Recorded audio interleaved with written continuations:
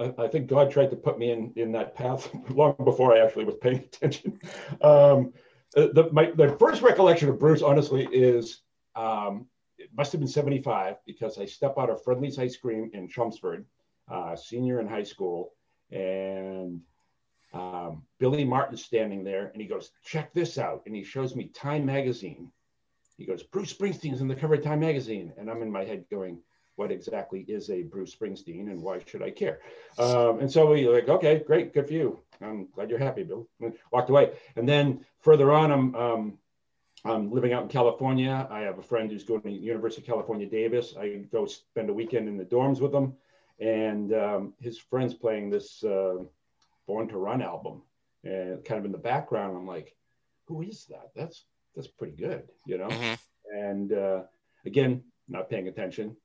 And then come back from the Army, and my friend Jimmy, I'm going to Rhode Island School of Photography at the time, now defunct, not Rhode Island School of Design, that's a real school. And my friend Jimmy O'Laughlin says, "Hey, you're living in Providence, Springsteen's playing at the Civic Center, and I got a ticket for you. Can we crash at your place?" And I'm like, "How much is the ticket?" He's like, $15. I'm like, "Oh, geez, $15." But I thought, it's a chance to see my friend Jim. And like, okay, come on down. Bruce Springsteen, Born to Run. Can't understand half the words he says anyway. So yeah, I'll go just to see him, just to see Jimmy. Yeah. And so he shows up with five guys. We go to Springsteen, and when you see people talk about their first Billy Graham revival meeting and how they found Jesus and were touched by the Lord and, all that stuff that I've never had on a religious level like that. I got it. I think the only song I really knew any words to were For You at the time. And I saw someone play from the floor to the top of the highest speaker, just B to the W, all out, I am here for you. You matter. He knew Dave Decker had never been to a show, and he wanted to make sure I personally had a good experience. I mean, that's what it felt like. It was touched by an angel, and I was, it was bye Carpenters and Donnie and Marie, and we were airborne.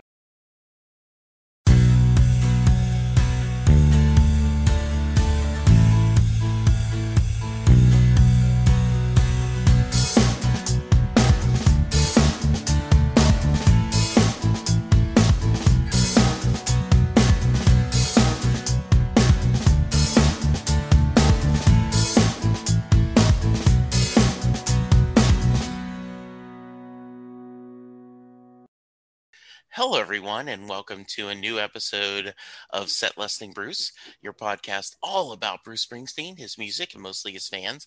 I am your host, Jesse Jackson, and joining me today is another Springsteen fan that is a friend of a friend.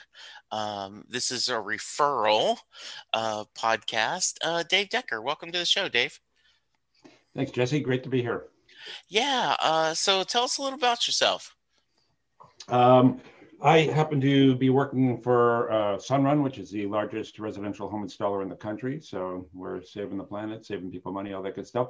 By night, I do stand-up comedy, and I've been a Springsteen fan since, I'm going to say 1980, 81. What's the question you get the most that you're tired of hearing when you tell someone you do stand-up? They always try to give you, oh, you know what happened to me at my office the other day? Somebody was at the coffee maker and they farted and everybody ran away. Like, you should tell that on stage. I'm like, well, no, that's not my story. Like, it's not funny to me. It's not my personal experience, but they want you to take what they think is funny and try to tell the rest of the world about it. And that's very hard to do. Comedy is very personal. Yeah, it really is. And, I can imagine they have a good heart, but it just isn't the same thing, right? Right. Or they'll tell you that joke that you've heard 3,000 times. So then, three Jews walk into a bar. Oh, here we go. I know this one, and yes. That's good. I was always thinking good. Well, be funny. Okay. Yeah. I will. Yeah, I'll Yeah, just be yeah. funny Tell on me a joke. command. Yeah, yeah. Tell me a joke. You're funny. Like, no. No, I'm not. Yeah, that's Yeah. hilarious. Spend Um, $20 and get on, yeah. first TV, and How you been doing during the pandemic? comedy wise, let's Or just life or wise? just I in was gonna say, general. speaking of funny, let's talk Yes. about the world pandemic. How about all those dead people? Um, uh, Pandemic wise hasn't been bad. I like moved into a new town and everything in the middle of pandemic, so like I'm still waiting to go out and explore it and meet most of my neighbors and all that stuff. So that was a little weird, but I had COVID for like a week. I had one symptom. I had a nagging cough, and that was it. No temperature, no nothing else. So I can't say I had COVID in that tragic, horrible sense that a lot of people went through. But that was fine, and our business is being out there visiting homeowners, so that was shut down for a while. So that was hard. But now we're really an essential business because we're providing electricity, and so we've been back out there. And so all in all, it's been pretty good. It's kind of allowed me to just kind of regroup and focus on getting this new place together and all that good stuff. So. Yeah, we mentioned a little bit before we hit record. You said, "Oh, Texas, you've gone through a rough one." I guess you're very like uh, the experience of us having rolling blackouts and not having power must hit home to you. Absolutely. I mean, our company alone had a 350% increase in calls from Texas about solar and backup battery power with solar. I think people are starting to realize that, some of the infrastructure that we've had for 100 years is not going to be reliable going forward. So yes, it's been a big boon to the business, but, it's not, to me, it's not capitalizing on a tragedy. It's, the goal should be that this, if 80% of people in Texas had solar and backup battery power, that situation would have been a lot better, for everyone, for their safety, for their health, for their warmth, all of that. And that's true everywhere you go, no matter what part of the country, you're always open to disruption.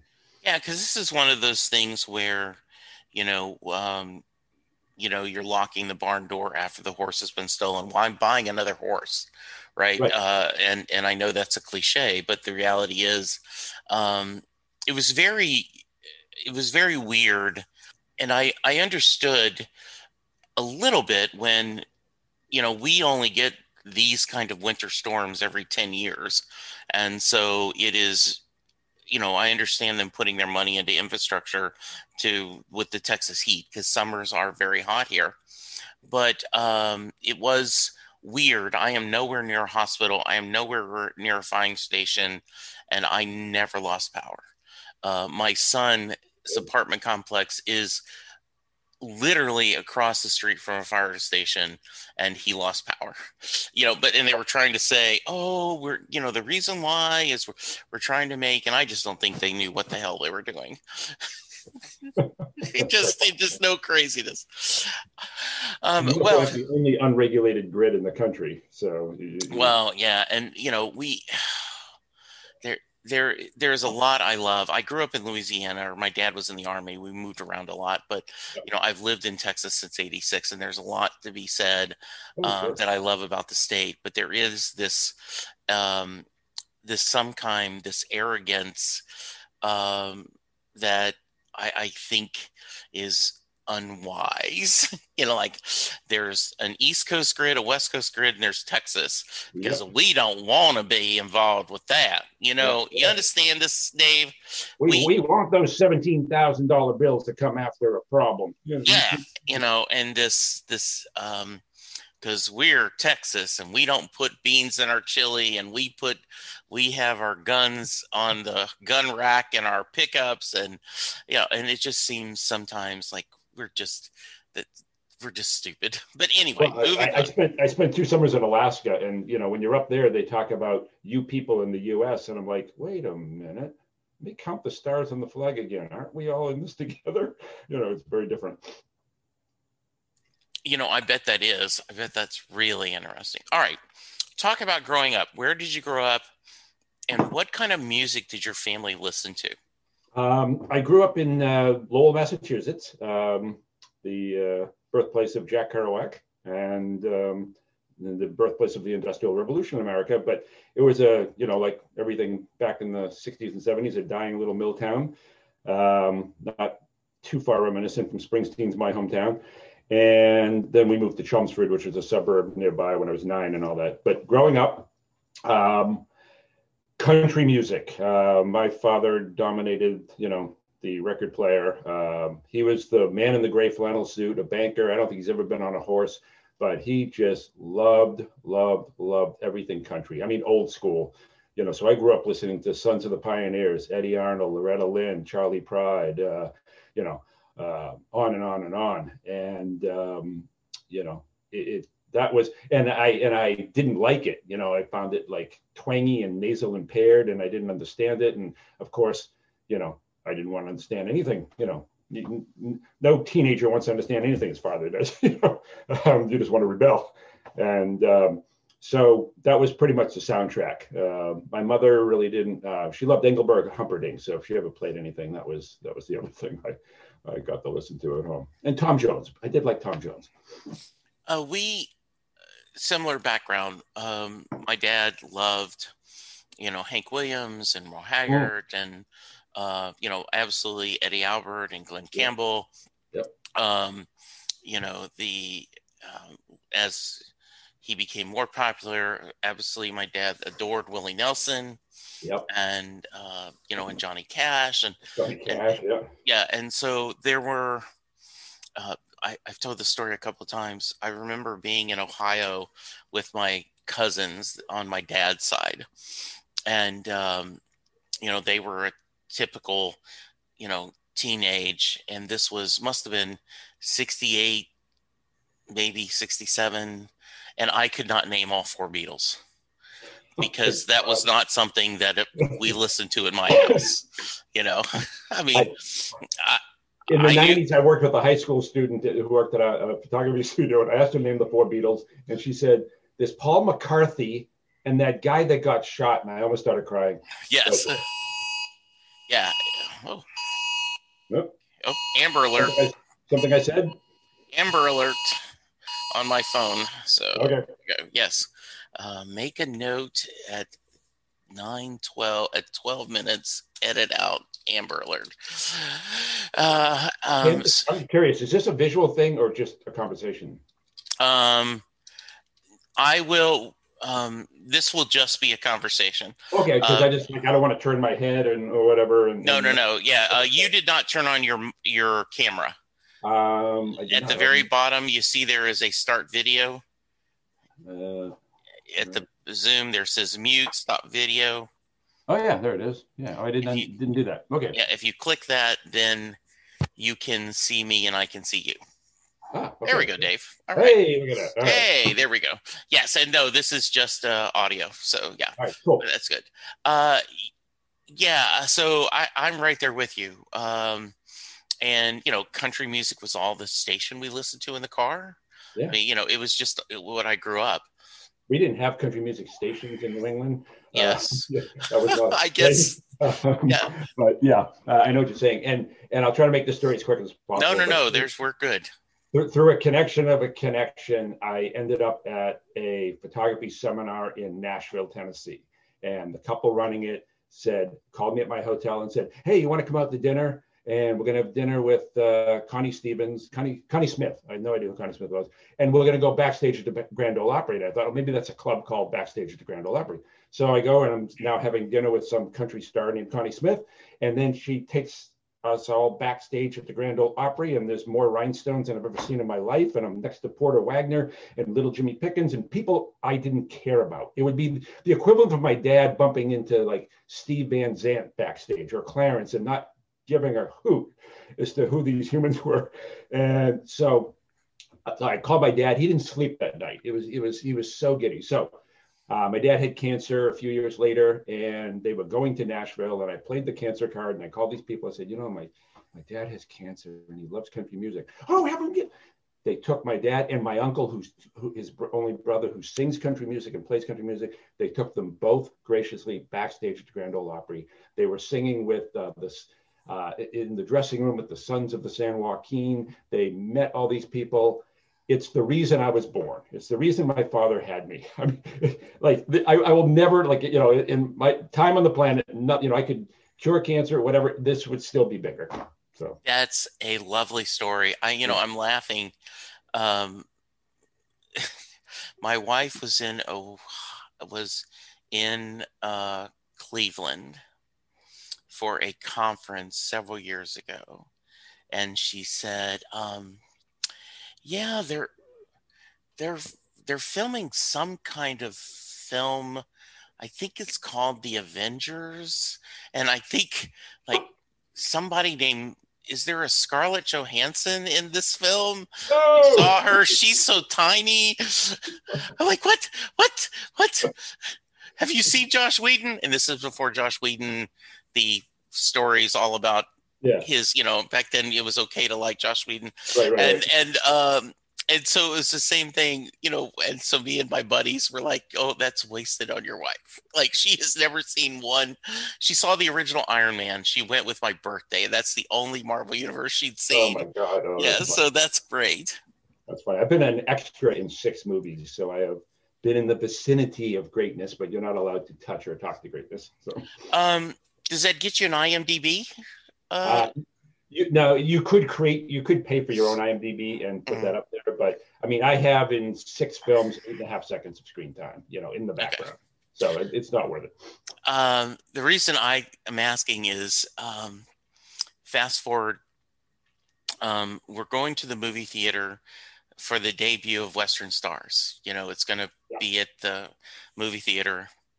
And so it was me and my wife, her sister and her sister's husband that, we got married in the same summer. So, Clayton and I have been brothers since '84. I mean, we have been in each other's lives. And so the 4 of us we go to Western Stars and we're enjoying it. And Linda reaches over and whispers, "Are you jealous of the people in the barn, watching?" I'm like, "Oh, I'm so jealous to do that." Absolutely. And then at the end, they list their names in the credits. Yeah. And I'm like, oh my goodness, you not only got to go to the show, but you actually got a credit on the, forever you're listed. I am so jealous. And I know it ended up being like cousins and friends of Bruce and Patty's. So, but it still was like, oh, wow, I would love to have been there that night. Oh, that was just lush. Like, that was like a night you would musically, I think you would never want to end. That was just, it's intimate is the word. Yeah. The thing people have asked about, and before Broadway, I had always said that I would love to have heard the private concert he did for the White House staff at the end of President Obama's term. But then we've now heard that he turned it into the Broadway show. But at the time I thought wow, that would be so cool to hear him do that. So Dave, you've grown up with Eddie Arnold and, I assume Jim Reeves and all these other people for the good times. Patsy Cline. Yes. When did you discover rock and roll?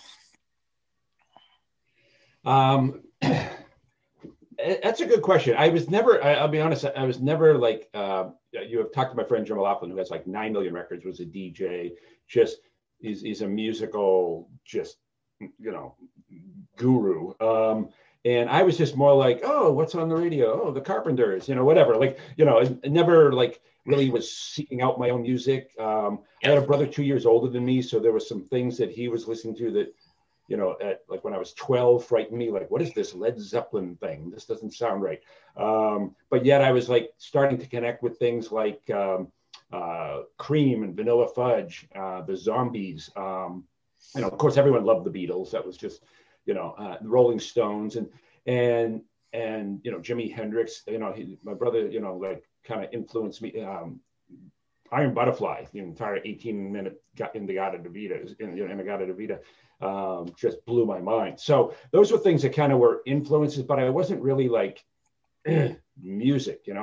Also, this was the 70s, and the biggest driving force in music was the 50s. You had Happy Days and Let the Good Times Roll and American Graffiti. And so I Sha really Na Na was Sha Na big. Na. I have the K-Tel album still, I think. Yeah. Golden Age of Rock and Roll. And so all of the music I was really loving, growing up in high school and stuff was from 20 years earlier. Because that was like such a big influence. And but the first concert I ever went to, ninth grade,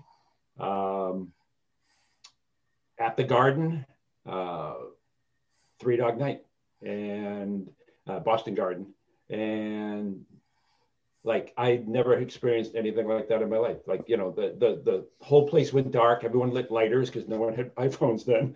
And then like the stage was still dark and all you heard was Jeremiah was a bullfrog. Boom. And the lights went on and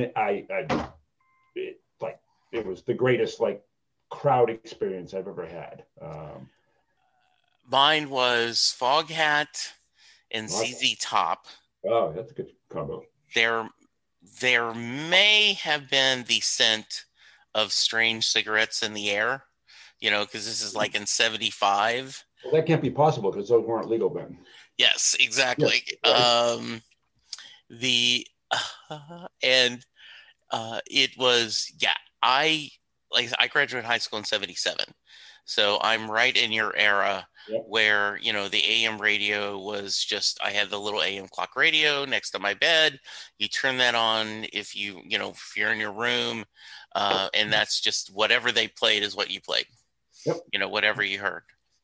Yeah, I wasn't seeking out music. I did have a friend, like around that time and beyond, still a friend, Ken, who would come from this club called the Paradise and go, I just saw this band called Blondie. You're going to have to check them out. I'm like, what's a Blondie?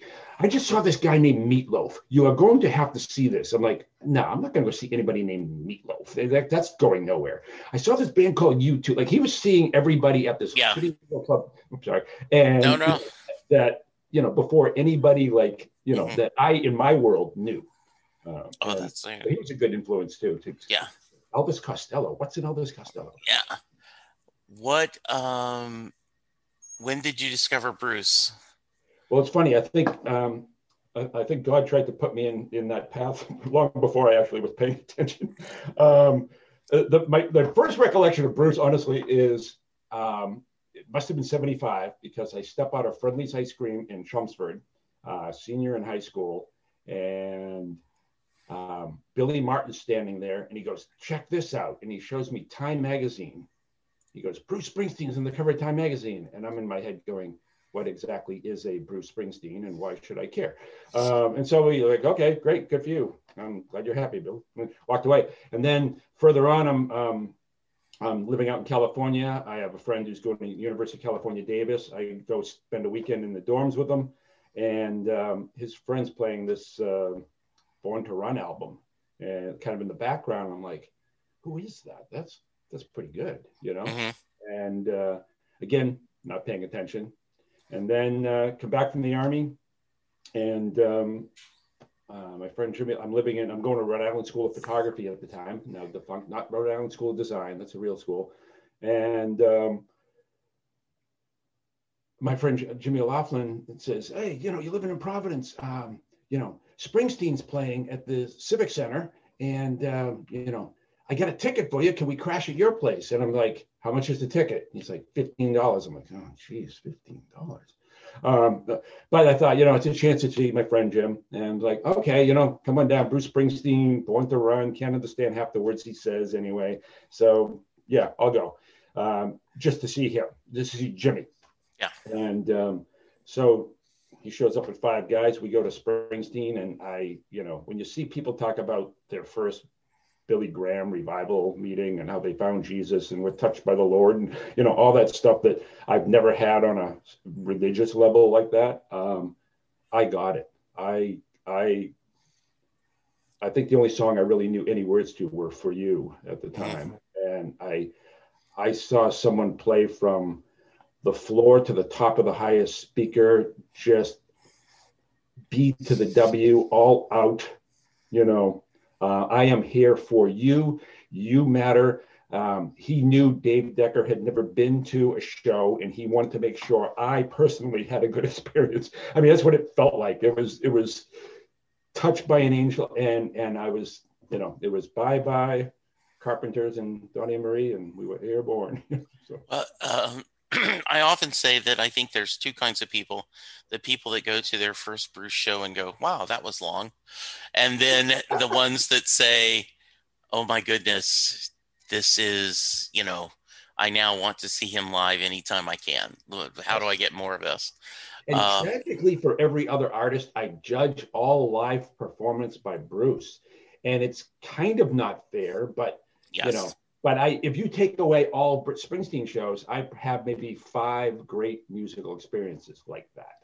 Yeah, I remember we went and saw James Taylor, and great. I mean, it was a good show, but 90 minutes, he's over, and I'm looking over at Linda. I'm like, I'm not saying he's mailing it in, but I'm saying he's mailing it in. Yeah. I waited too long to see Aerosmith. Same thing at a casino. We were down. I'm gonna finally see Aerosmith, and it was like, walk this way, $1 million. Janie's got a gun, $2 million. Can we go now? And yeah. Just, oh God, I hate you. Yeah.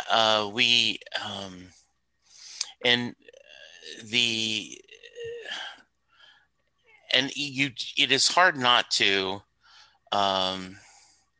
like, I have gone to, like, one of my top concert memories was during the late 80s, early 90s, when Linda Ronstadt had just, and Aaron Neville, had that album where they had some duets together.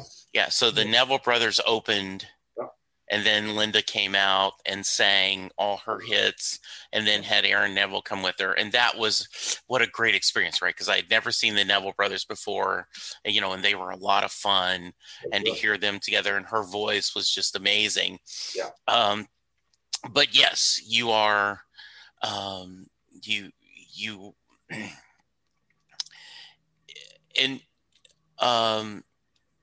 you start to appreciate more.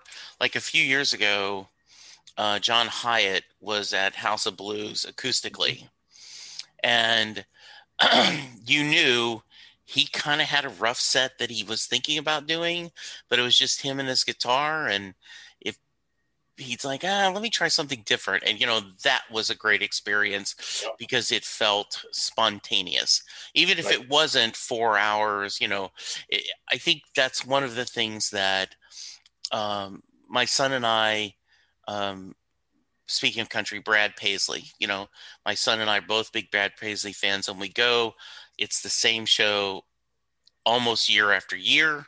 He just throws in a couple of new songs, and it's just, in fact, my wife went one year and then the next year, and she's like, it was the exact same show. Yeah. Like, okay, if my wife notices, it's not good. No, you're absolutely right. And I know people are like, I saw Sting 3 nights in a row, and it was the exact same show. I'm like, or Police or whatever. Like, and I'm preaching at the choir that there's never been a DNA match on any Springsteen show ever. Yeah. I mean, the closest was when he was doing the River tour. In 2016. But even then the second half, after he did the full River, he mixed it up and did different songs. You've kind of explained a little bit, but I'm going to give you another chance to expand on. Can you put into words why he captivated you? Why that music, you became a fan, and and I don't want to put words in your mouth, but you've become passionate / obsessed with his music. I have to, like, when people say, like, start talking about Springsteen, I have to realize, okay, like, they really probably don't care about everything you want to tell them, so I guess part of it maybe is a little mystical in the fact that, like, I never understood my father's connection to country music. I didn't get it, and I'm not putting country music down. I just, it didn't resonate with me. More now when I listen back, I go, yeah, I get that. Obviously Hank Williams and the influences on Bruce, et cetera. But I never understood it, and he never felt the need to explain it. And I'm kind of in that, not that I'm not going to answer your question, but like, people go, oh, I hate Bruce. I now think, great, one more chance for me to get a seat. Yes. I don't need to bring you to church, because the pew is full. I mean, the church is full. I want to make sure I get a seat, a good seat. But it has been, it sounds cliche to say a soundtrack of my life, but his music, his characters, his story, the stories he's telling, it's John Steinbeck in scale, my favorite author, probably from living out in Salinas area in California, Monterey Bay, became my favorite author. And it's a John Ford Western. It has, everything is like, you're not singing about the girl, you're singing about something bigger, like The Rising was about so much bigger than just the moment. Yeah. And he was able to pull people, like, my dad wasn't a Springsteen fan, but he really loved the line in Youngstown about how our guns, the big guns, I'm not getting right, couldn't do what Hitler's boys couldn't do. Having been in World War II in the Battle of Bulge, he loved that. After my father passed, not long after The Rising, I played that album for my mother, and, Missing, was what she was experiencing. Sure. My dad's coffee cup, his shirt, his chair, all that there, a big hole in the sky. And so she actually got that album, or we got it for her, I can't remember. But so he has always seemed to be in the right place in the right time emotionally for me as I grow, as he's grown. He's now singing songs looking back in thank you for, love and friendship, and what's coming forward and where I am and being at peace. And I'm 63, and that's, I'd like to think I have 40 good years left, but, so his arc of his story and his characters have been moving with me. I'm not singing, it's awkward now to go, to sing, she's 16, she's beautiful, and she's mine. Like that doesn't, if that resonates with you at 63, you need to have a bracelet on your ankle. Yes. Yes. But his characters have grown, even even when he reinvents and he goes back and sings Born to Run as a 70-year-old man, you can feel it's different. It's like if you've ever heard Judy Garland live at Carnegie Hall, when she sings Over the Rainbow, it's 60 years of heartbreak and pain. Yes. And as opposed to a naive young little girl singing a beautiful song of hope. Yeah. And like one of the things that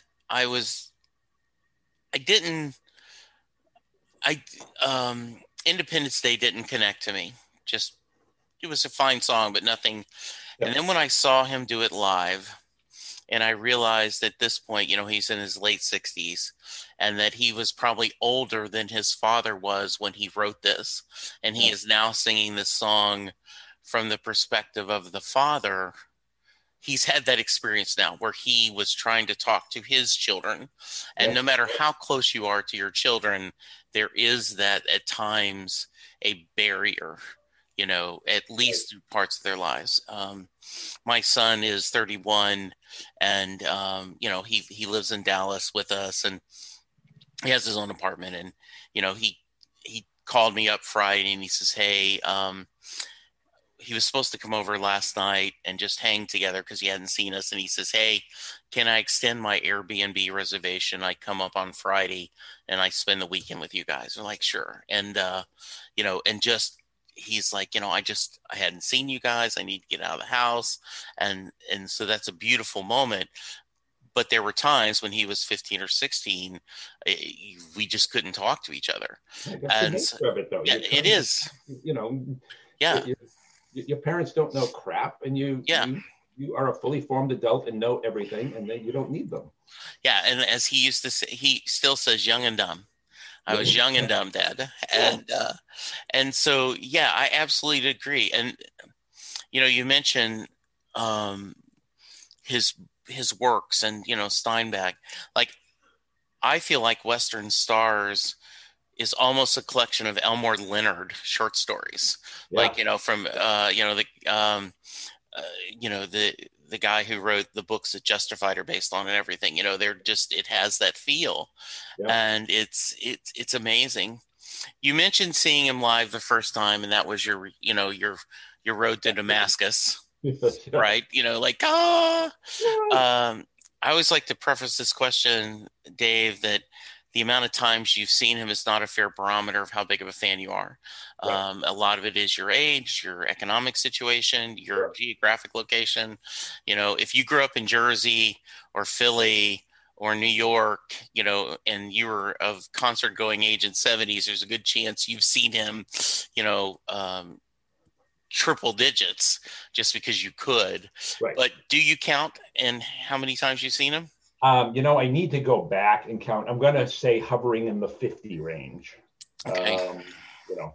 I'm a latent Springsteen lover because, Yes. I jumped on the River Tour. My brother has a friend. Oh yeah, Springsteen. I saw him in '72 I was going to college in Rhode Island. There were like 300 people there. I'm like, what? Yeah. That was impossible. But yeah, or the people that were at the bottom line, or all of these, Yeah. So I'm somewhere around 50, and I've been saying 40, and my wife tells me like it's more than that. I'm like, okay, so I'm going to say 50 now. But so if you want to, and I recommend it to go down a rabbit hole, there's a website called mybossTime.com. And if you go, you create a free account, and then he has every tour and every show on every tour. And so if you go, oh yeah, I was there. And then behind the scenes, it does all the calculation for you, and it will tell you, oh, you've seen Born to Run X amount of times. This is the song you've seen the least. Here are, these are the tour debuts you've seen. These are, and then there's rarities. And like, I was there in Pittsburgh, and where he did Rebel Rebel right after Bowie had died. That's on my list of rarities because he's not played that very often. Right. So, yeah. Any memorable, they're all memorable, but any stories from the road or concerts you want to share, stories to tell? One was, this was the Devils and Dust tour, which was a smaller, not quite Tom Joad Bleak tour. And I was trying to get tickets, and suddenly I look, this is Ticketmaster time, and it says front row 1, and my arms went numb. Yeah. And I said to my wife, listen, like, oh my God, what does that say? Front row. She said, get out of my way. Boom. And I had a better seat than John Kerry. Nice. That was cool. I think Jimmy often told you about the time we met him and stalked him at the Four Seasons Hotel. I don't even remember. I do not know, so please share. Okay. So again, pre-internet, this is the Non-E Street Band Tour, the other Springsteen band tour. Yeah. In 92-ish, somewhere around there. And we said, we got to try to meet Bruce. And people always think, who don't know Bruce, think I wanted to meet Bruce because I want to touch him and, have his baby. And, it was just a matter of, I wanted to, at one point in my life, say thank you. And I know he gets this all the time. Right. It's like I met Bobby Orr and I said, thank you for all of the wonderful memories you brought to Boston hockey. And he graciously looked at me like I'm the first person that ever said it to him. And, and he hears it 5 times a day, just buying groceries, and so I wanted to just say thank you. That's all. But the music meant a lot, and it was important, and it's added something of value to my life. The local radio station said, well, we can't tell you where Springsteen's staying, but we can give you a clue. He's at the Frankie Valley Motel. And I'm sitting there going, Frankie Valley Motel. Frankie Valley and the Four Seasons. He's staying at the Four Seasons. He's at the Four Seasons, Boston. Boom. So I called Jim. Boom.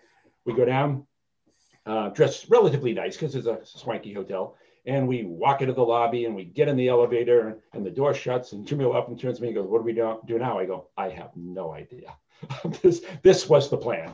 We're now inside a darkened elevator and I don't know what. So we hit every floor, every button, and wandered around the halls thinking he's going to come out in his pajamas or something. And, look. And nothing. So he likes to work out. We went to the gym, and one of the girls was Crystal. There were two singers, a couple backup singers that he had on that tour, and we said hi to them, got their autographs, and we're just hoping to meet Bruce. We're not crazy, And like she said, all I know is that we're supposed to be at the band at 4:00 outside in front of the hotel. That's all I can tell you. So like, yes. So we go down and we said, if we act like we belong here, we're fine. So we go down, we're hanging out in the lobby, reading the paper and stuff. And Peter Wolf comes in, pulls up right in front of his Saab convertible and jumps in the elevator and think, if I was in that elevator, I would know what floor. So then it had been a while. Jimmy Laughlin now has to go move the car because the meter's expired. And some very well-dressed gentleman comes over and, sir, you've been sitting here for a while. May I help you? And so I started lying. I'm like, I'm here to see my friend Rich Giraldi. He's up at the next floor at the function upstairs. And Rich Giraldi is a name I pulled out of high school. And he goes, why don't we go find your friend? I'm like, damn it. So we're walking up these stairs, and I'm like, I gotta come clean because otherwise, they're gonna make an announcement. And I said, well, I'm really not looking for Rich Giraldi. I was just hoping to meet Springsteen. And, he goes, we're playing games, are we? He goes, well, you can do those on the streets. Let me escort you. And I was like, very nicely. It wasn't like thuggery. It was just like very classy, like, get your ass on the curb. And so Jimmy Laughlin comes back. I'm standing outside. He's like, what are you doing outside? I'm like, we can't go back in. He's like, what? We got busted. We got busted. And then, so sure enough, a couple gray vans, passenger vans up there with no markings on them and all. And some of the band members come. It wasn't the full E Street Band, which I had met several of those people on the Born to Run tour, Clarence and Max and a few others. And so the Crystal comes out and she walks by us. She recognizes it. She goes, here he comes, here he comes, here he comes. I'm like under her breath. And she gets in her van. And then that band pulls off with the band and Bruce and Patty come out. And they get in like the sliding door, and my friend Jimmy Laughlin like steps up, and I go to step up, and this like arm came down, this like man the size of a tree, 5 times bigger than Clarence, and like I was like, I look up, he goes, we'll get to meet him, relax, I'm like, okay, like and so Jimmy Laughlin got an autograph, and thank God he was there. I mean, A, because I love sharing this experience with him. B, he's the only one that brought photographs to autograph. I didn't even think of that, and so I go in and, I said, hi, Bruce, I just wanted to say thank you. Your music means a lot. And he's like, oh, yeah, I appreciate that very much. Like he had never heard that before. And he said, who's it to? And I, oh my God, Bruce Springsteen's asking me a question. And I almost grabbed my wallet to find out who I was because I couldn't remember my name, And I'm like, Dave, let's go, Dave. Hey, thanks for coming, and I'm glad you joined the show, whatever, And very nice, very gracious. And they went off, and Jimmy Laughlin just standing there, like, like Scarlett Johansson had just asked us to go on a blind date or something, like, And I think we just drove home in silence. I don't think we didn't know what to say. So that was my big experience. Other one, yes. No, I was going to ask, did you go to a book signing? No, I never made it to a book signing. I forget why. Maybe because I had the autograph. Okay. And although I looked at it recently, it's right up there. And boy, that autograph is getting pretty faded over the years. Yeah. So I'm going to have to try to meet him again. Jimmy Laughlin, I actually did the pilgrimage to Asbury Park when he was living down there with, wasn't Patty, it was the first wife, Julianne. Yeah, Julianne Phillips, yeah. And we actually found his house. And I walked up to the door and knocked on the door with in my head saying, it was okay for him to jump the fence of Graceland. It's going to be okay for me to knock on his door. That was your argument. You're going to go, hey. That was my argument. Yeah. That was my argument for the police, for his security people as they tasered me, for whatever in my way. And nobody answered the door. And yeah, that's hilarious. All right. So I interrupt you. What's your second story? The second story real quick is, this was Tunnel of Love tour. It opened in Worcester, again, pre-internet and all that days. And, I ended up on the streets in February, like walking, for hours, tickets, what do you got, tickets, and back when everybody had hard copies of tickets and nothing. And God, that I remember that first, because everybody went, Madonna was at the show, and, it was like the first, it was the first night of the tour. And when I could hear from the outside, the first opening chords of Tunnel of Love, I started crying, like I'm out here and freezing my ass off. So ended up having a long conversation with one of the security guys on one of the side doors. And like, come on, I just stand on the side, whatever, Yeah. And slip me in, Joe. I'll make it up to you sometime. Yeah. I mean, you are literally. Like I'm the only one, trying to work this deal. Yes, yeah, exactly. You know what? He goes, I think I can get one of his harmonicas. And I'm like, oh my God, you're kidding. I'll pay you for it. So he comes out, he gives me a harmonica that he says is a harmonica. And I give him $20. Now, please don't tell me what you're going to tell me, that he probably had a box of 40 of them. I'm not. Yes. Yeah. But I now, to this day, believe I have Bruce's DNA. I have this harmonica, and there's no, probably not true, but I'm gonna hang on. That's yes. I want to believe that about that person too, that they would not be that cynical. But yes, I get that. That's pretty funny. Did you go to Broadway? I did not. We tried, and all the contests and all the, I never went to stand out and see if I could get will call and whatever. Yeah. Like and and besides, what was it? $1,000 a ticket or what? I mean, it was like, but watching it, makes you think, that's a moment I really, would have sold the kidney for. I was lucky enough to go. I was not planning to go. I knew I couldn't afford it, and I knew that there was no way I could get it anyway, right? And so at the time, there was a brouhaha, because there always is, on Facebook about people having the gall to go to more than one show. There's so many of us wanting to go to Broadway. How dare you go to multiple shows? Yeah. And I made the argument that I still stand is valid, is there are only so many lottery tickets available every show, but the same person complaining will try to get in the lottery and get elbows on the stage every time they can. Right. Oh, it's different. No, it's an experience that's very unique, being, hey, your stomach hitting the stage, and you will do that every time, and you don't care if no one else has that experience. Right. So 7 billion people on the planet, and you think that you can take up all the spots. Yeah. So why are you judging someone who's lucky enough to get more than one chance to go to Broadway? Fair enough. And so someone, DM'd me on Facebook Messenger and said, hey, you mentioned you're not going. Why aren't you going? And I'm like, well, one, I don't think I can. One, I know I can't get a ticket. Two, I don't think I can afford it. And he says, I can get you a ticket. What? He says, I've gotten plenty of people tickets. I know you do the podcast. I can get you a ticket. How much are you willing to spend? Like, I don't know. So he says, well, and so he mentions a couple of dates, and it wasn't the top price, but it was the middle price. So I want to say right at $700 or something, So then I got to go to my wife, and go, hey, Linda, how are you doing? I'm fine. Okay, I need to talk. And I said, you know how sometimes we have a discussion and we're really not asking permission, but we're just kind of telling the other one what we're going to do and we want them to be okay with it.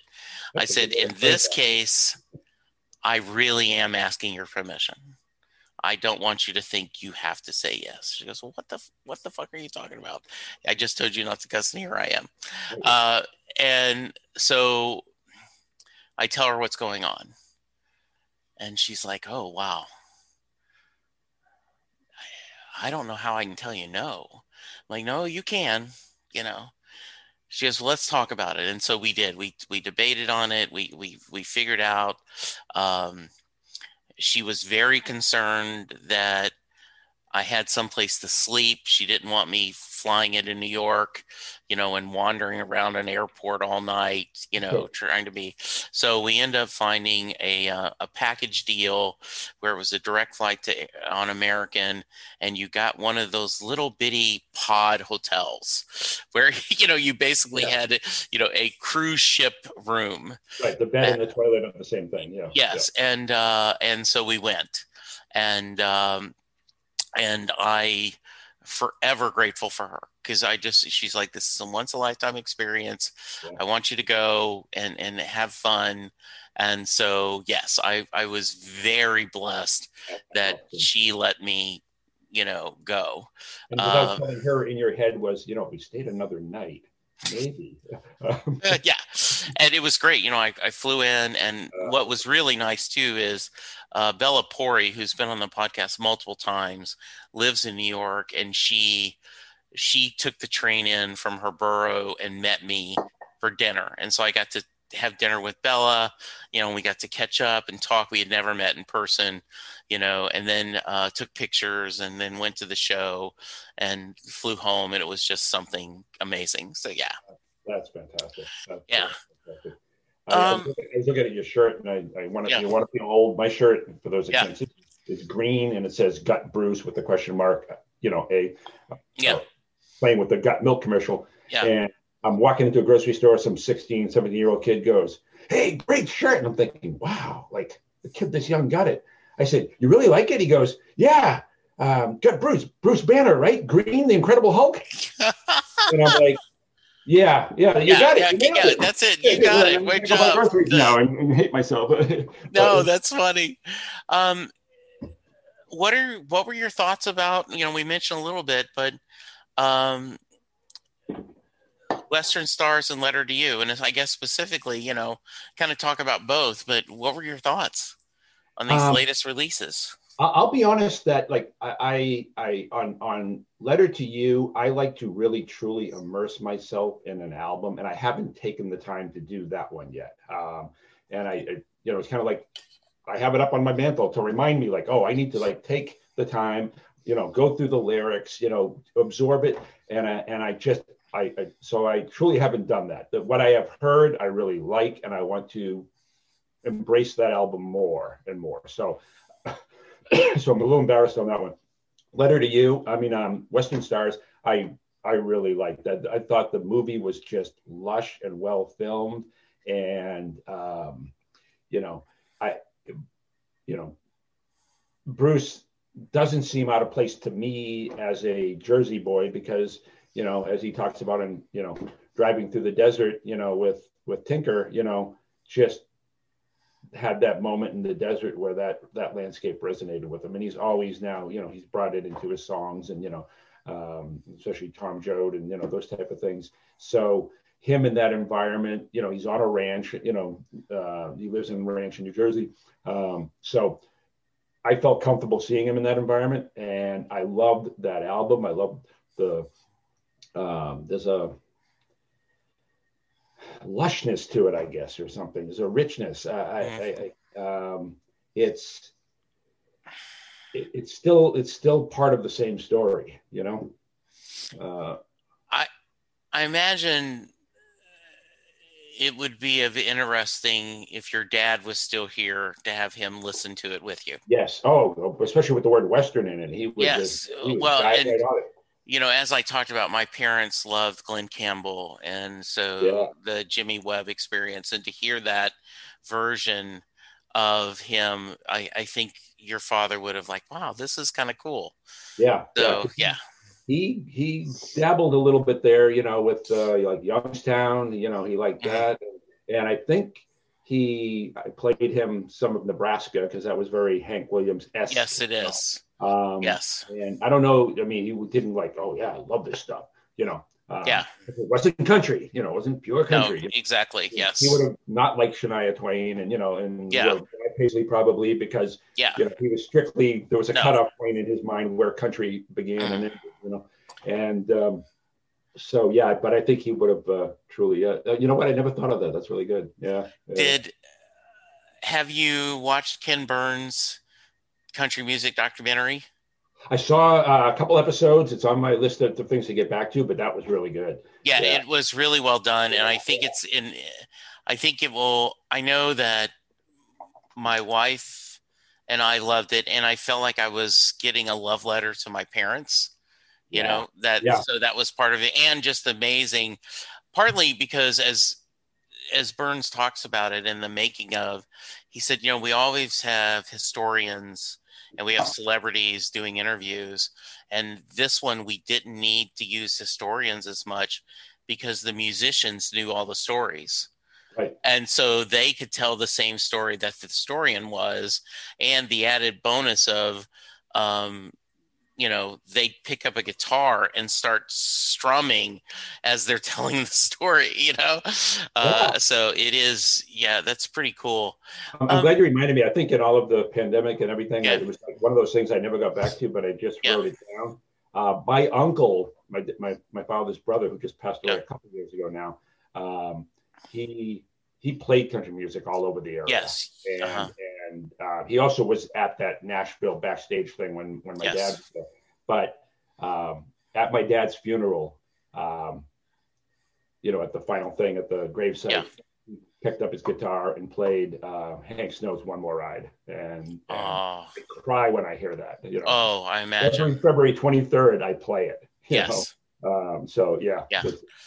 My dad died on the 10th anniversary of 9/11. yeah, Just and so I joke and pretty serious. I listen to Johnny Cash and The Rising on every 9/11, in memory of my father, memory of all those we lost on 9/11. So that's that's good. kind of the twofer that we go. Yeah, that's wonderful. Um, all right. Hopefully he's going to tour again.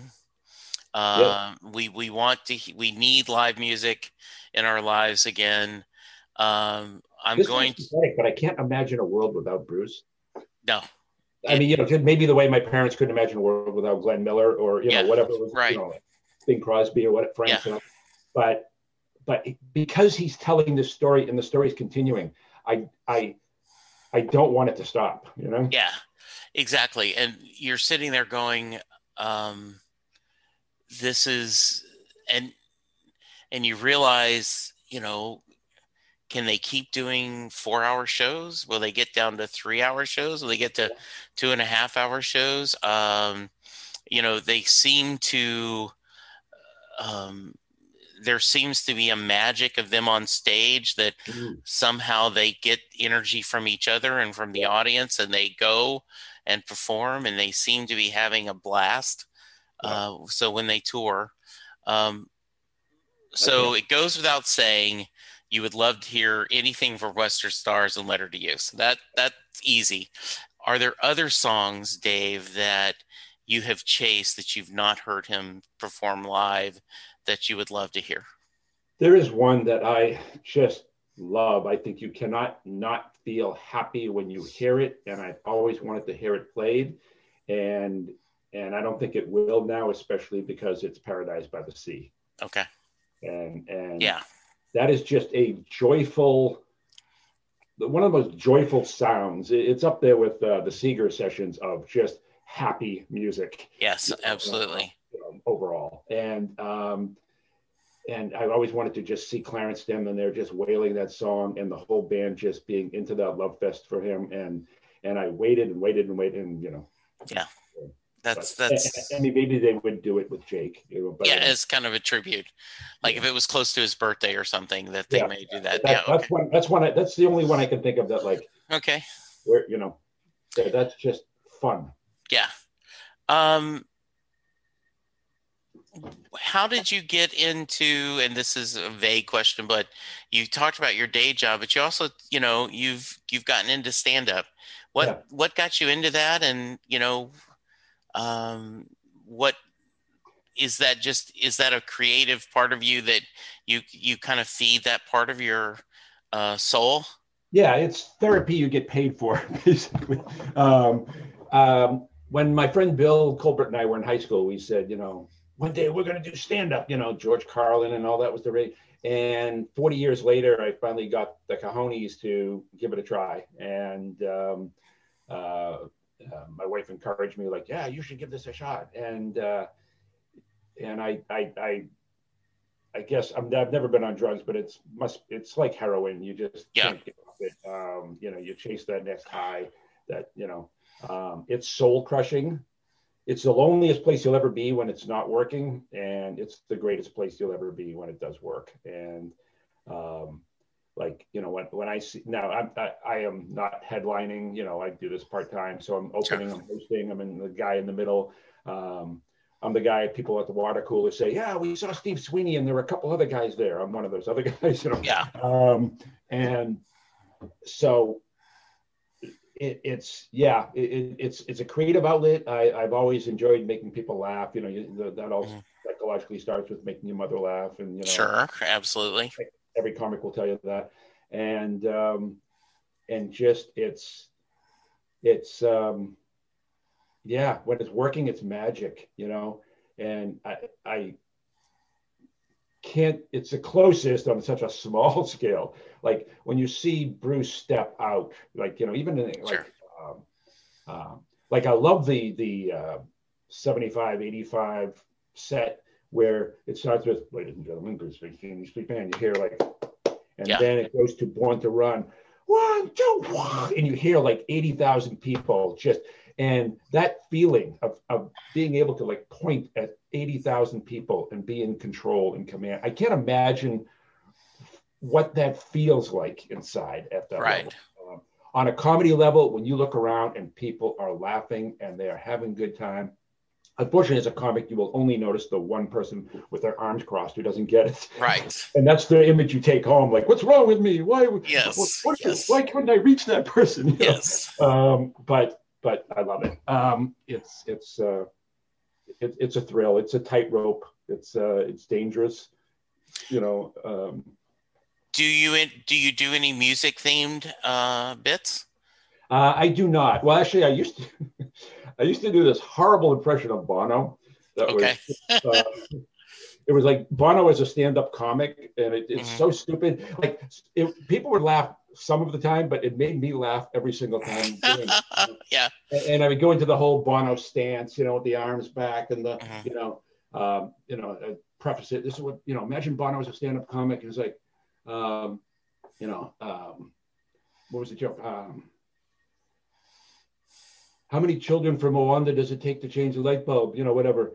And then be like, the children of Rwanda cannot change light bulbs because the rebel militia have hacked off their hands with machetes while the world stands by and do nothing. Am I bugging you? Whatever. And it was just, that's great. And then somebody told me, you're really doing like a Ringo Liverpool accent. You're really like, oh, yeah, I probably am. Right. Thank you on behalf of the band. That's great. That's awesome. Anyway, I haven't done that in a long time, but that's as close to musical as I got. It's so stupid. Because I've had a couple of people. There is a Daniel Johnson from UK did a series of couple that were the obnoxious Springsteen fans. Oh, really? And I will send you the link. It is, awesome. They really were very funny, and how they're a couple, but there's this unhealthy competition about who knows Bruce the most and things. It was pretty funny. It's good. Yeah. To me, like I said, I almost don't try to explain it anymore. Maybe the way that my dad stopped trying to explain country music to people in New England. It resonates with me. It's passionate. It touches me, and it may not touch you, and that's okay.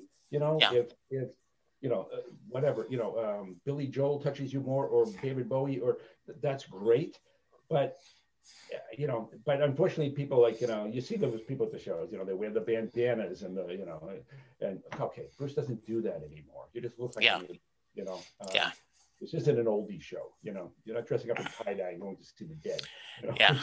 So I always like to tell this story because I thought it was so true. I had a guest that we connected via LinkedIn, of all places. LinkedIn, business, Facebook, and basically it's where everyone reaches out to you to try to sell you something. Oh, you run a call center? I have a staffing agency. Oh, you Yep. have a call center? I have a CRM. And so How many people want to be my friend who have solar leads available from me? Yes, exactly. Yes. And so he had reached out and um, said, "Oh, tell me more about the Springsteen podcast." And I told him, he said, "I love Bruce Springsteen. I will check it out." And I said, "Well, do you want to join me?" And he did. And it was a great discussion. But, um, and I'd like your thoughts on this. He said, um, he was standing on the floor during one of the reunion shows, listening to the E Street Band back together after the other band, after this, almost 10 years. Yep. And he says, I thought to myself, this is it. This is the ultimate thing as a Springsteen fan. We have come full circle. The band is back together. This will never get better than this. He said, maybe every few years they'll get together and they'll tour, but this is the height of me as a Springsteen fan. He says, and I wonder going back if I could have told me back then, you've got the Rising coming. You've got the Seeger sessions coming. You've got Magic. You have an autobiography. You have Broadway. You have Western Stars. And oh my goodness, at 70, he's doing Letter to You, which is, singing in front of the Lincoln Memorial. He said, who knew that you were getting that you weren't even halfway into his career yet, and that so many highlights. And I just, when I think of that, it makes me grateful that how much of we've had in this second, wind of the band in him. Is that so? The question is, what do I think of that, or mostly I'm just telling you a story. There wasn't a question. Okay. No. And I agree with you. And I think, you're not going to like the reference, but whenever they ask Tom Brady about, what's your favorite Super Bowl, he always says, it's the next one. And I still have that mentality. Like, I saw the last tour, and he was at Fenway, and he almost beat his world record he missed it by 6 minutes. Yeah. And I think like halfway through the show, he wasn't even done with The Wild and the Innocent. Like, he was like, and I'm like, I was like, oh my God, this is just like, it gave me chills what he was pouring into the show. And so, like, you're right. In Providence, I could have thought, well, I'm out, that's what music's going to get. And then 40 years later, and so what's next? As a fan, how did you feel about Brady moving on and getting another Super Bowl? I'm sorry, we have a really bad connection here. We're talking about Wayne Brady being on. That's there are things we don't speak of. Okay. Here in New England, no, I mean, good for him. It should it have happened, and what I mean, we are an angst-driven sports town, regardless of victories. I'll give you an example. The Super Bowl game, Malcolm Butler's interception, against Seattle, whatever. Yeah. I turn on sports radio the next day. We have just won the Super Bowl. And people are calling in going, it shouldn't have come down to that because in the second quarter, I don't know why Belichick decided to, like, they're not happy with what happened in the second quarter. They're not, like, happy we won the Super Bowl. They're breaking down the mistakes that were made that forced us into a situation where Malcolm Butler had to save the day. I mean, that's how miserable we are. Okay. Well, and I'm always curious because, in Dallas, it has been so long since we have been relevant as a football team. I love the Cowboys, America's team. Tom Right. Landry. Oh my God, And my wife asked the question, why are they still the America's team? And I asked her, I said, you know, what's the best part of waking up? And she says, Folgers in your cup. I said, do you know how many years it's been since that commercial was live? Was on. I said, but it's part of the psyche. So that's why it's America's team. It's just, right. The cheerleaders were part of like the persona of the team, the winning, the Landry, the glory, But you're right, yeah. And so my son is a huge sports fan. He is quick to tell you he was born in 1989, but during Landry was still coached then. Wow. Jerry didn't buy the team till a couple weeks after he was born. So he says, I'm a Landry baby. And so he barely had sports consciousness. He barely had consciousness during those Aikman Super Bowls. And so he has just spent his, the past 26 years of just watching them. I just want to get to an NFC championship game, Dad. I just want to get us where we're relevant, so. There are 20-year-olds that don't understand losing here in New England. Right. And I mean, and I grew up, when they were like 3-7 or whatever, they were, not relevant at all. And I didn't really like football. I was really more of a hockey person. But the last 20 years, we have been so spoiled. Honestly, the start of the season, the discussion would be who we might be playing in the Super Bowl. I mean, yes, if any, probably everyone in Texas now is going to find me and kill me. No. But that's been our mantra. And this last year, I think we now realize what it's like to be Cleveland and Detroit and all of these other towns that wonder when they're going to get it together. I remember in 87 or 88, someone called into Norm Hitzges, he still does sports talk. And they said, well, Norm, so who do you think we're going to play in the playoffs? And Norm goes, I don't know if the Cowboys are going to make the playoffs. This was toward the end. This was toward the end of the Landry era, right? And they're, after 20 straight years of making the playoffs, that wasn't, you don't even debate, right? Yeah. Who are you going to play? If you're going to play. Especially in the AFC East. I mean, it was a joke for everyone. Yeah, exactly. So that's interesting.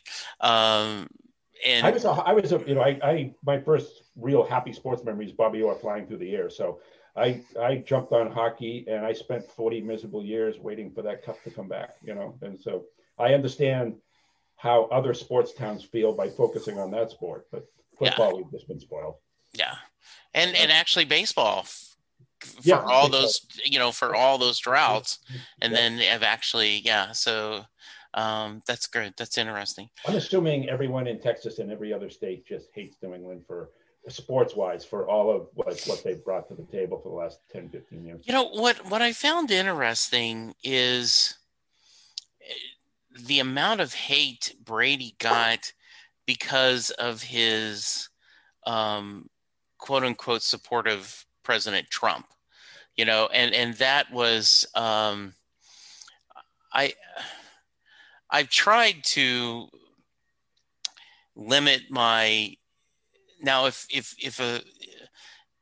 a celebrity is very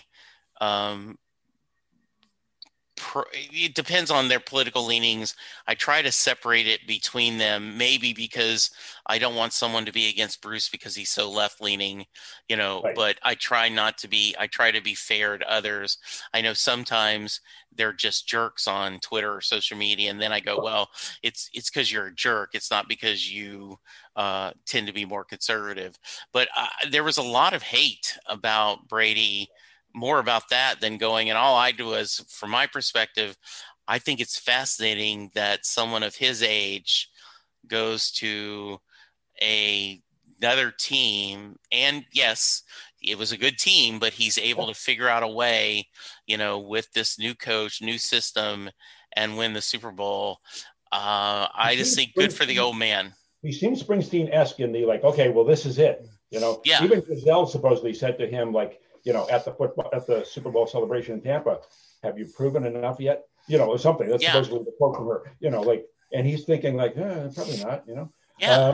And you know, maybe, you know, people say, hey, Bruce, why don't you just chill and just, you know, write jingles for commercials or whatever. And you know. The only time I've gotten really angry is, and more frustrated, I guess, but someone on Facebook tweeted or posted after Letter to You came out that, you know, I wish Bruce would quit putting out new albums because he's tarnishing his reputation. Oh, And I went, okay, that's full of crap. You know, yeah.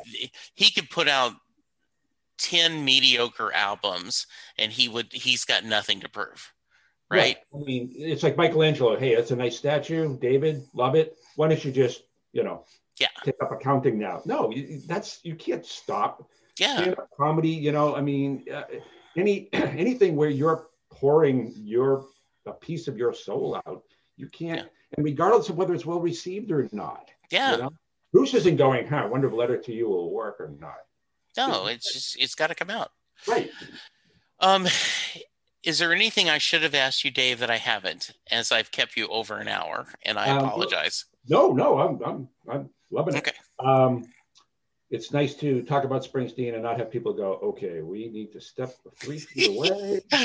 I thank you for that, and I will tell you, I'm told that more often than not, that people are like, no, I love talking to someone who wants to talk about this, who gets it. Right. Yeah. You know, it's kind of like people are like, oh, I like Springsteen. Like, oh my God. And they're like, well, I went to a show in '84. You know, that was pretty cool. I'm like, oh, okay. Yeah. Sorry. Well, you had kind of a list of things we might talk about. And one that really surprised me, because I never thought it was a question. Yeah. It was about Mary. Yes. So this is how I end every show. Okay. Sorry. I didn't mean to. No. You're good. This is my version of the Actor's Studio. You know how he would ask these questions at the end of it? That's what my buddy Bob said. He says, man, you've turned into this. So a guy named Jay. Yes, exactly. So Jay Armstrong is a retired English teacher, but for the longest time, he taught English, and specifically honors English, at a school in Philadelphia. Mm-hmm. And his senior English class, they would take apart Thunder Road as a poem. They would break down the lyrics. He'd talk about the themes, compare it to Robert Frost, The Road Not Taken, and other classic poems. And then at the end of the 2 days, he would ask the question, does Mary get in the car at the end of Thunder Road? So Dave, that is your question. And until I heard the question, I never thought it was a question. Right. And maybe it's a test of whether you're an optimist or a pessimist. I don't know. I never thought Mary didn't get in that car. Right. There is so much, like, he is making such a case for why she should be in that car that I would have got in the car. Yes. And so, yes, Mary gets in the car. And honestly, like, if I close my eyes and think, it breaks my heart to think that she didn't. Yeah. It goes back to, I want to know if love is wild. I want to know if love is real. If Mary doesn't get in the car, then that line isn't true. And I never thought she didn't. I just thought that they took that chance, and not saying it ended happily ever after or anything, but I'm saying she took that chance, and he's making a case that is really not even, it's not sexual. It's longing for another. It's going down that, tunnel of love, and I never, until I heard the question, ever thought that she didn't get in that car. Well, that's a good answer. I appreciate that. And I was glad I could give you different things to think about it. Yeah. Any final thoughts you want to share with me or my audience? No, this is great. There, like any group, there are crazies on the fringe, Yes. And Springsteen groups have them, any group from, whatever you belong to, book club, there can be cult like people in it.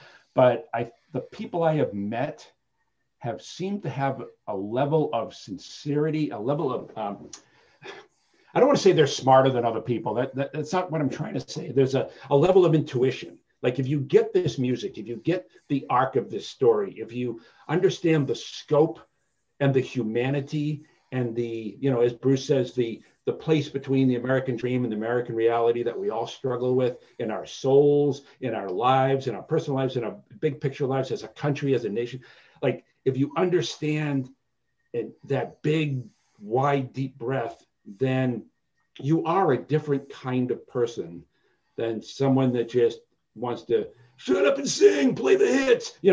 It's you understand that this is a living, breathing work of art that will continue until he dies, as far as production, but that message will linger. I think it's again, like John Steinbeck. You can read John Steinbeck, he's long gone. Those tales of humanity still resonate, and those struggles are real. Those stories are still true. And so when I meet Springsteen people that are into it like that, I just find it's a very different, well, that's a class of people. It's not a have and have not. It's nice to work with people or talk with people that, like yourself, that have that appreciation of what this work really means, and because most people on the surface just see me as a middle-aged white guy that's trying to rock out and relive his glory days. And no, it has nothing to do with that. This is art, and I am in love with the art, and it's nothing to do with the artist. Yeah, I well said, my friend. And I think, one of the beauties of doing this podcast now for over 5 years is the diversity of how many people have joined me. I've had people from around the world, people who are our age, to I have an episode coming out this week where I have a 20-year-old and a 16-year-old. The 16-year-old lives in Spain. The 19-year-old lives in New Orleans. They met online. They have developed a great friendship, all out of Bruce's music. Yeah. And it is the diversity. And I do find, and I'm biased, but the amount of passion that Springsteen fans have about the music and each other seems to be, and I assume maybe the Grateful Dead has that same kind of view. Maybe they don't realize it the next morning. Yes, exactly. It's something really well done. So you mentioned you are very seldom on Twitter, but if someone wants to reach you, how can they? Facebook is probably the best way to go. Okay. I think I've made one tweet, and I think it says this is my first tweet. And that might have been 5 years ago. I would go with Dave Decker Comedy, Facebook, or just find Dave Decker on Facebook, and that's probably the best way to go. Sounds good. Well, my friend, this was a blast. Yeah. I tell you what, after you've done a deep dive in Letter to You, how about come back and we do a discussion on the album? I'm in. Absolutely. All right, that sounds good. Great. This has been a joy. Thank you. Well, thank you. Hang tight. Listeners, I hope you enjoyed our conversation. It's always interesting to make a new friend. For now, please remember to social distance. Remember to wash your hands. Remember to wear a mask. Ignore the Texas governor. And let's all be good to each other, because that's the only way we're going to get through this. For now, thank you. Goodbye. We'll talk to you soon. Doing a podcast at times can be a one-way conversation, and I hate that. So please let me know what you like and don't like about the work I'm doing. You can reach the podcast via email at setlistingbruce@gmail.com. The show is on Twitter at setlistingbruce, and my personal Twitter is at jessejacksondfw. We have a website, www.setlistingbruce.com. From there, you can find links to other Springsteen podcasts, as well as other music-themed podcasts. We have a page devoted to our own SLB All-Star Band. These are guests who have been on the podcast more than 3 times. There is a link to our store where you can purchase Set Listing Bruce shirts, as well as a Mary Question t-shirt. There is a link to our Patreon page where you can sign up to help support the podcast financially. We have different levels and different rewards based on your support. If you don't have any extra cash, and right now, who does? You can support the podcast by subscribing via your favorite podcast player and leaving us a review. The more reviews we have, the easier it is for people to find us. And please tell a friend about the podcast, especially if they love Bruce or music, because it will make a difference.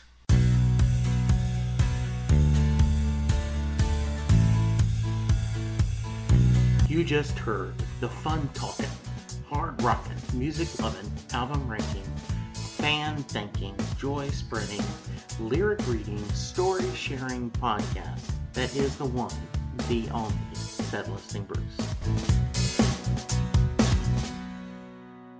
Set Listing Bruce is part of the Southgate Media podcast group. The theme for Set Listing Bruce was written by David Rosen, used by permission. I thought you were going to end with someday we'll look back on this and it'll all seem funny. That's not a bad line. I've done different. I've seen you further. I'll see you further down the road. Yep. You know, I've in the land of hopes and dreams. Yeah, I just have never worked out a good catch out. But I think about that. It's NFL draft season, and that means it's time to start thinking about fantasy football.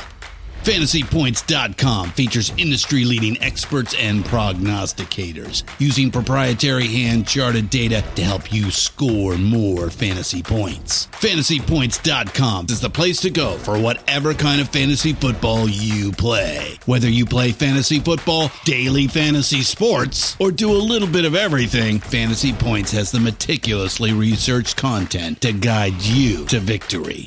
And why wait for the fall? Fantasy Points also covers the new spring football league, the UFL. Join the guru, John Hansen, Scott Barrett, Joe Dolan, and other massive names in the fantasy football universe with an exclusive offer. Use code Pantheon for 15% off any Fantasy Points package, including the all-in package, with access to every article, tool, and data nugget that Fantasy Points has to offer. That's FantasyPoints.com and code Pantheon for 15% off at Fantasy Points. FantasyPoints.com, code Pantheon. Score more fantasy points.